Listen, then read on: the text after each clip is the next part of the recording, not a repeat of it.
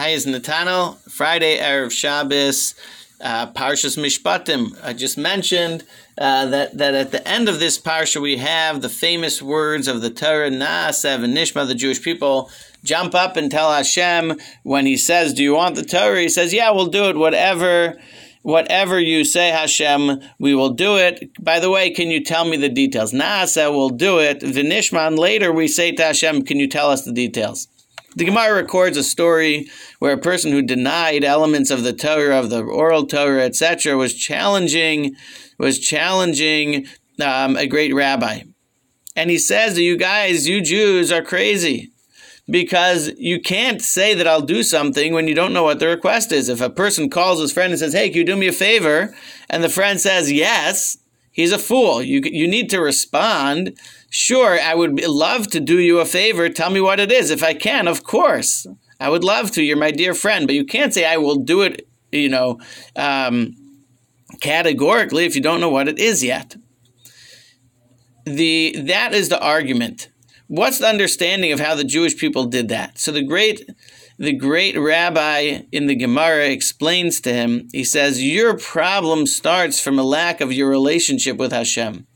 If you understood that everything Hashem does is exactly what we need, is exactly how we need, is exactly when we need, is the perfect right thing, and there is no such thing as Hashem doing something or asking something which I can't do or would be bad for me, if you have some confusion about that, of course you can't say Na'aseh v'nishma, but we don't have that understanding. Our understanding is that each and everything, exactly as needed, exactly as is best for us, is what Hashem is doing for us. So of course if Hashem says, "Can I do it?" I say yes. Can I do what? Whatever it is, doesn't matter. Of course I'll be happy to do it.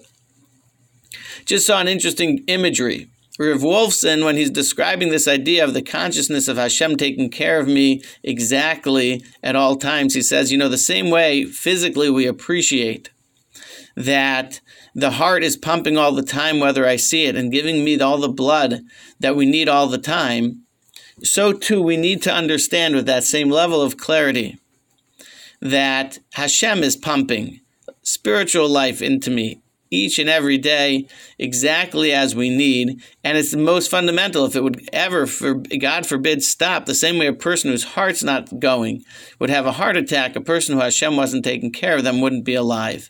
It's that fundamental and that basic. And at that moment, we can then say, Na'aseh v'nishma. We can say, yep, I sure will, whatever it is. I don't have any problem. I'm not crazy. As a matter of fact, I'm very wise.